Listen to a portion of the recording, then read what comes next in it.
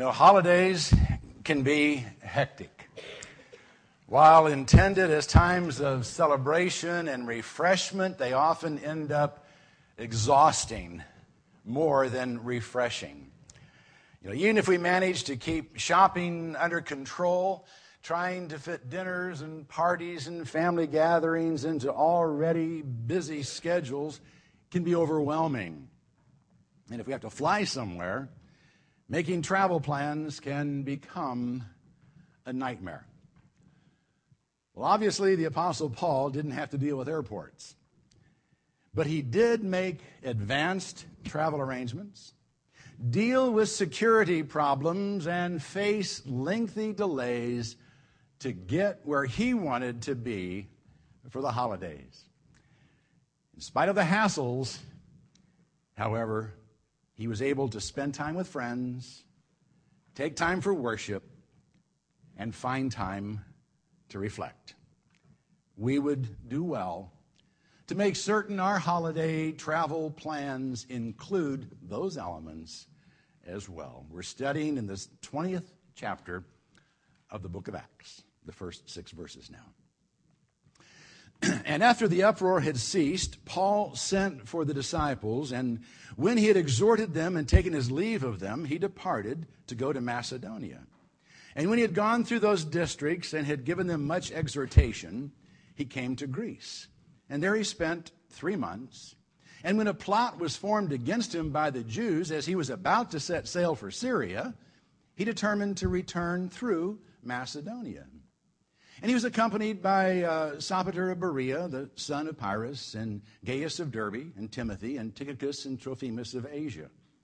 But these had gone on ahead and were waiting for us at Troas. And we sailed from Philippi after the days of unleavened bread, and came to them at Troas within 5 days, and there we stayed 7 days.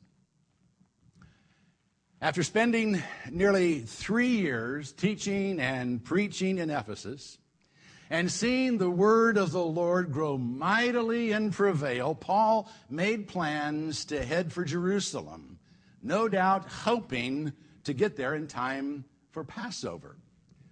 But first, he wanted to revisit the believers in Macedonia and Greece. He had already sent Timothy and Erastus on ahead, hoping they could help resolve some of the issues that were causing problems in the church at Corinth, problems he addressed in 1 Corinthians, written from Ephesus. And he really wanted to make sure things were in order there before going to Jerusalem. While making plans to leave Ephesus, however, his departure date was moved up just a bit by mob action. Demetrius, you remember, a silversmith who made images of Artemis, was losing business.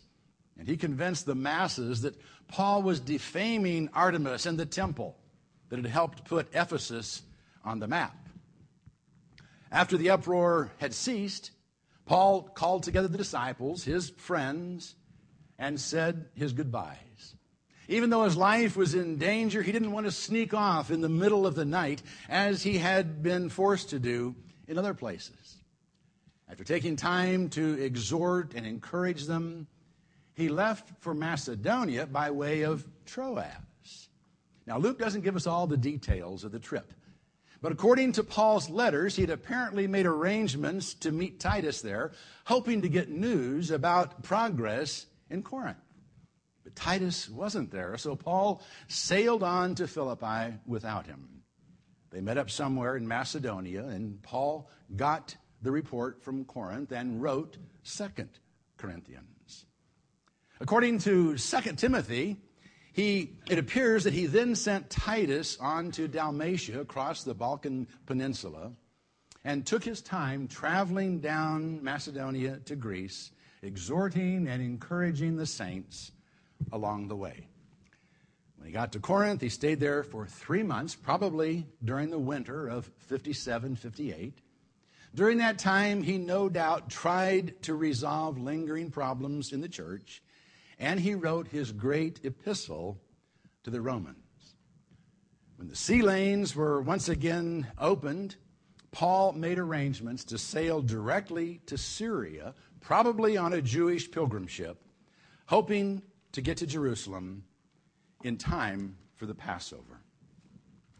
When a plot was discovered against him, perhaps to throw him overboard, he sent most of his traveling companions, representatives of Gentile churches who were sending contributions for the relief of Jewish believers in Jerusalem, by another ship to Troas. Knowing they now wouldn't be able to reach Jerusalem by Passover, Paul and probably Silas decided to retrace their steps through Macedonia back to Philippi before sailing to Troas to meet up with those he had sent on ahead.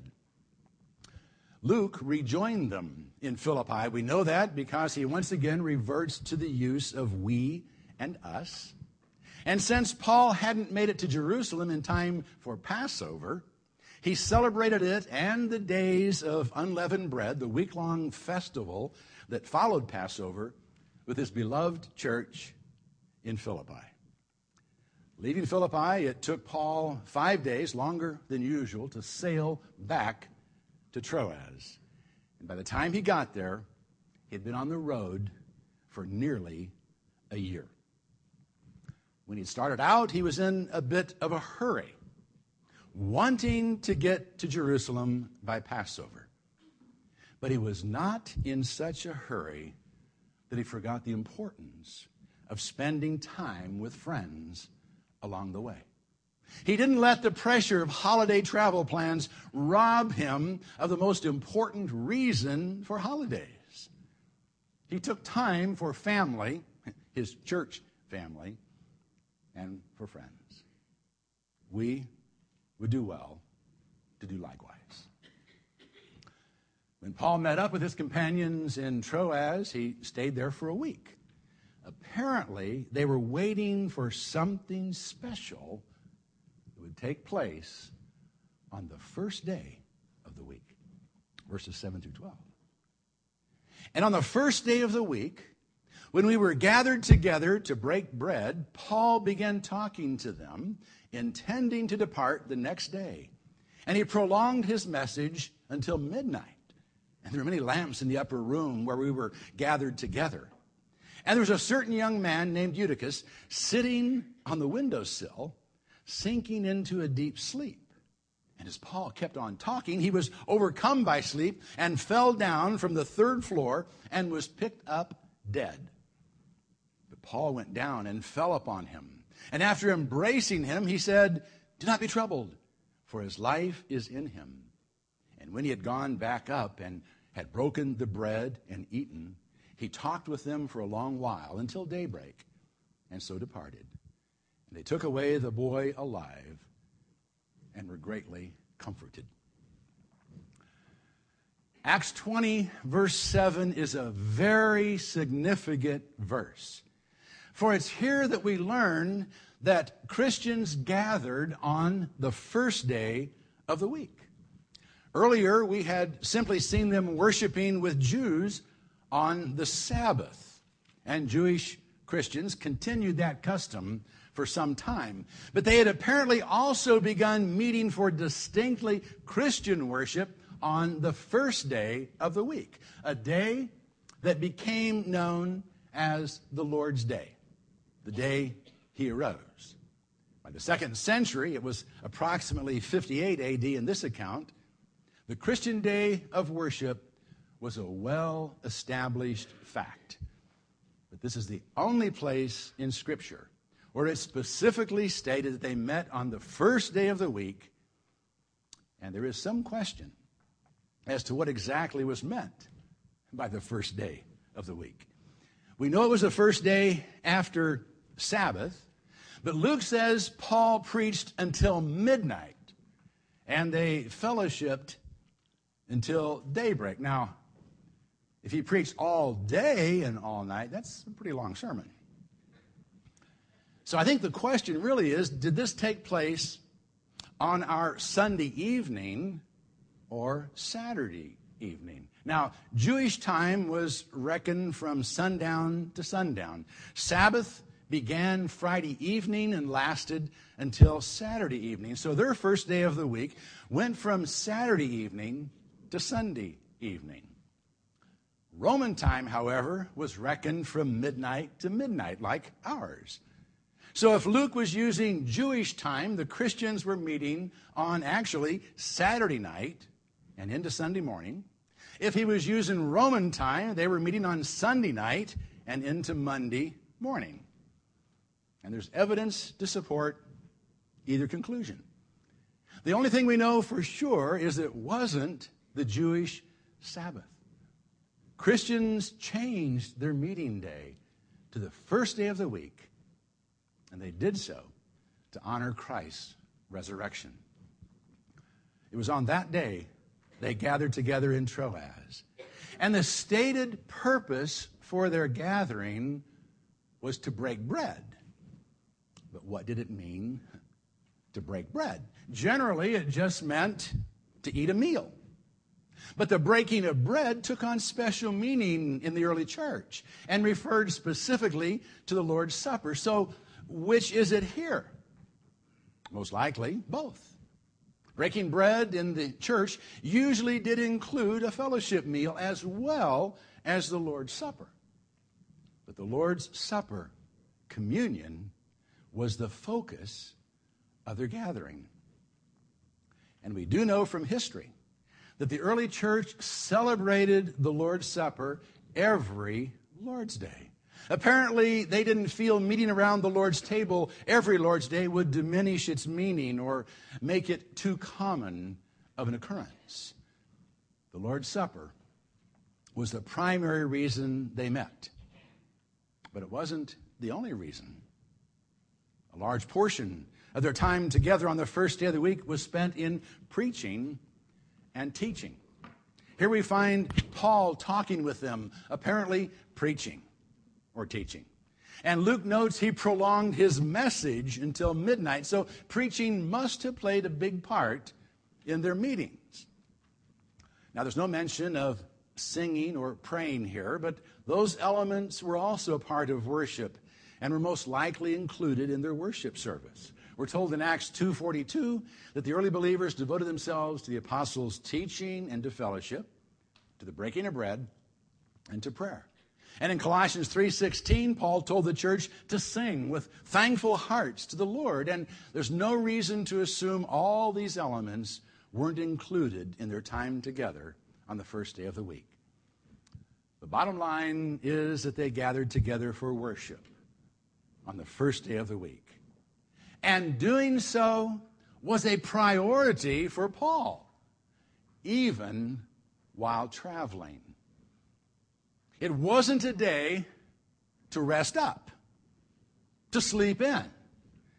If anyone was going to sleep, they did it in church. At least that's what Eutychus did. They rented up a room. Lamps were burning. It was hot and stuffy. And Eutychus, a young man or boy, Luke calls him both, fell asleep. Apparently he fought it. He tried to stay awake, but was overcome by sleep. Like apostles in the garden, the spirit was willing, but the flesh was weak. And I do have to admit, I find it encouraging that even the apostle Paul's preaching couldn't keep everyone awake. Unfortunately, Eutychus wasn't in a pew. He was sitting in a window. And when he fell asleep, he fell out of the window. He fell 3 stories and was picked up dead. Not as dead or nearly dead, but dead. Remember, Dr. Luke is writing this. Eutychus actually died when he fell out of the window, but he didn't stay dead. Paul raised him from the dead. Now, this wasn't unheard of. Jesus did it several times.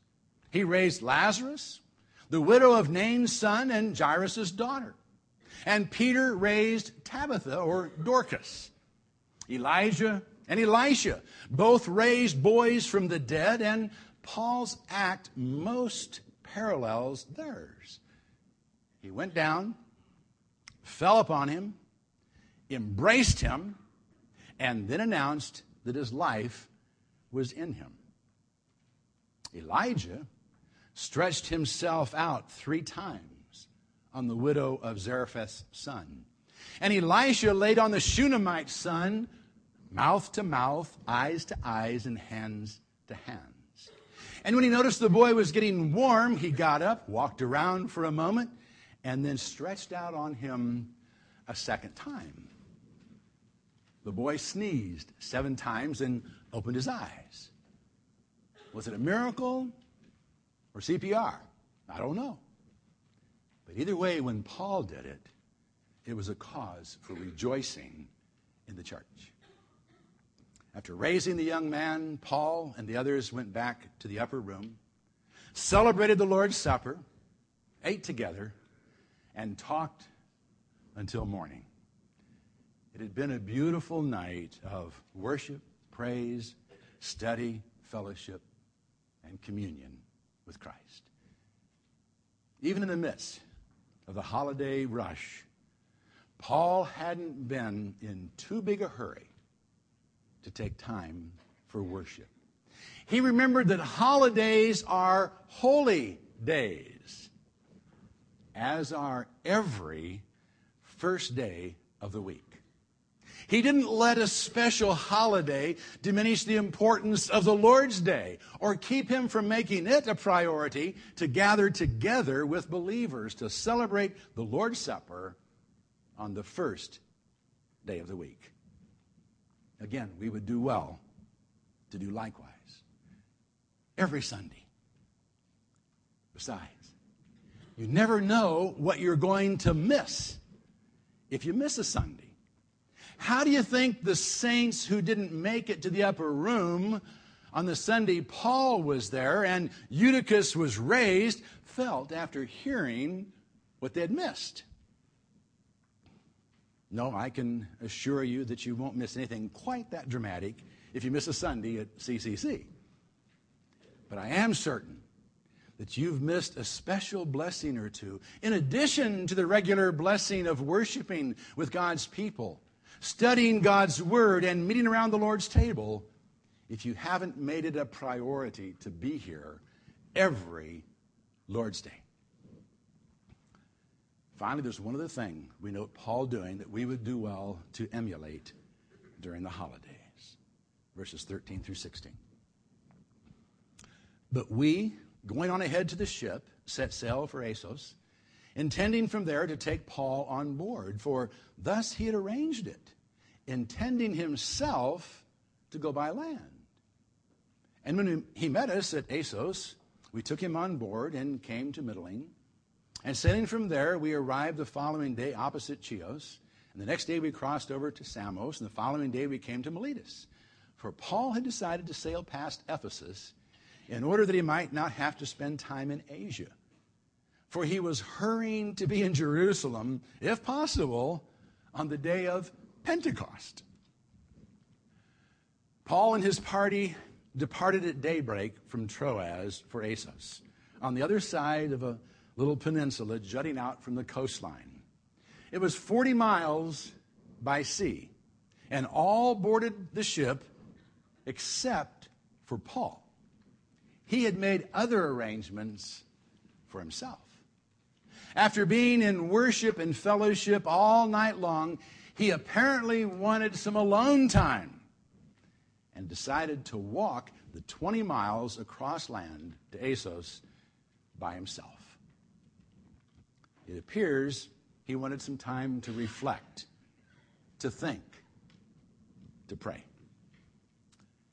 This, too, is something we should plan on doing in the midst of holiday travels and a hectic schedule of celebrations. As important as it is for times together, it's also important to have time alone with the Lord. You know, we can get so caught up in the activities of the holiday that we forget the one we're celebrating. We need to take time to be alone with Him. We need to pray.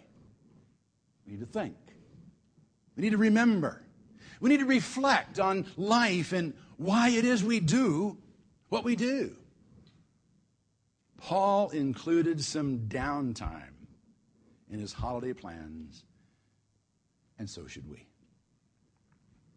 Still, he did have a schedule he hoped to keep, and once he reboarded the ship, he sailed down the coast, touching on several islands, and then sailed past the harbor leading to Ephesus. Why he didn't plan on stopping there, we can't be sure. Maybe he simply felt there really wasn't a need for him to do so. The church was strong in Ephesus, and the impact of his ministry had already been felt throughout Asia Minor. And he may not have wanted to risk causing another riot. Besides, he was in a hurry to get to Jerusalem. He had already missed being there for Passover and was now shooting for Pentecost. He knew Christians from all over Judea would be in Jerusalem during either of the holidays, and that it would be an opportune time for the elders in Jerusalem to distribute the funds he was bringing. He was obviously a man on a mission, and he never lost sight of it. When his plans didn't work out as he had originally hoped, he just revised them.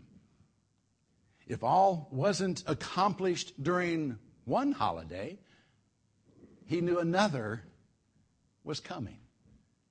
So he didn't let his mission keep him from spending time with friends, taking time for worship, and finding time to reflect. We too are no doubt on a mission to make our Christmas celebrations all they should be. But let's not let the hustle and bustle of Christmas keep us from quality time with family and friends, from worshiping the one whose birth we are celebrating, and from reflecting on the true meaning of Christmas.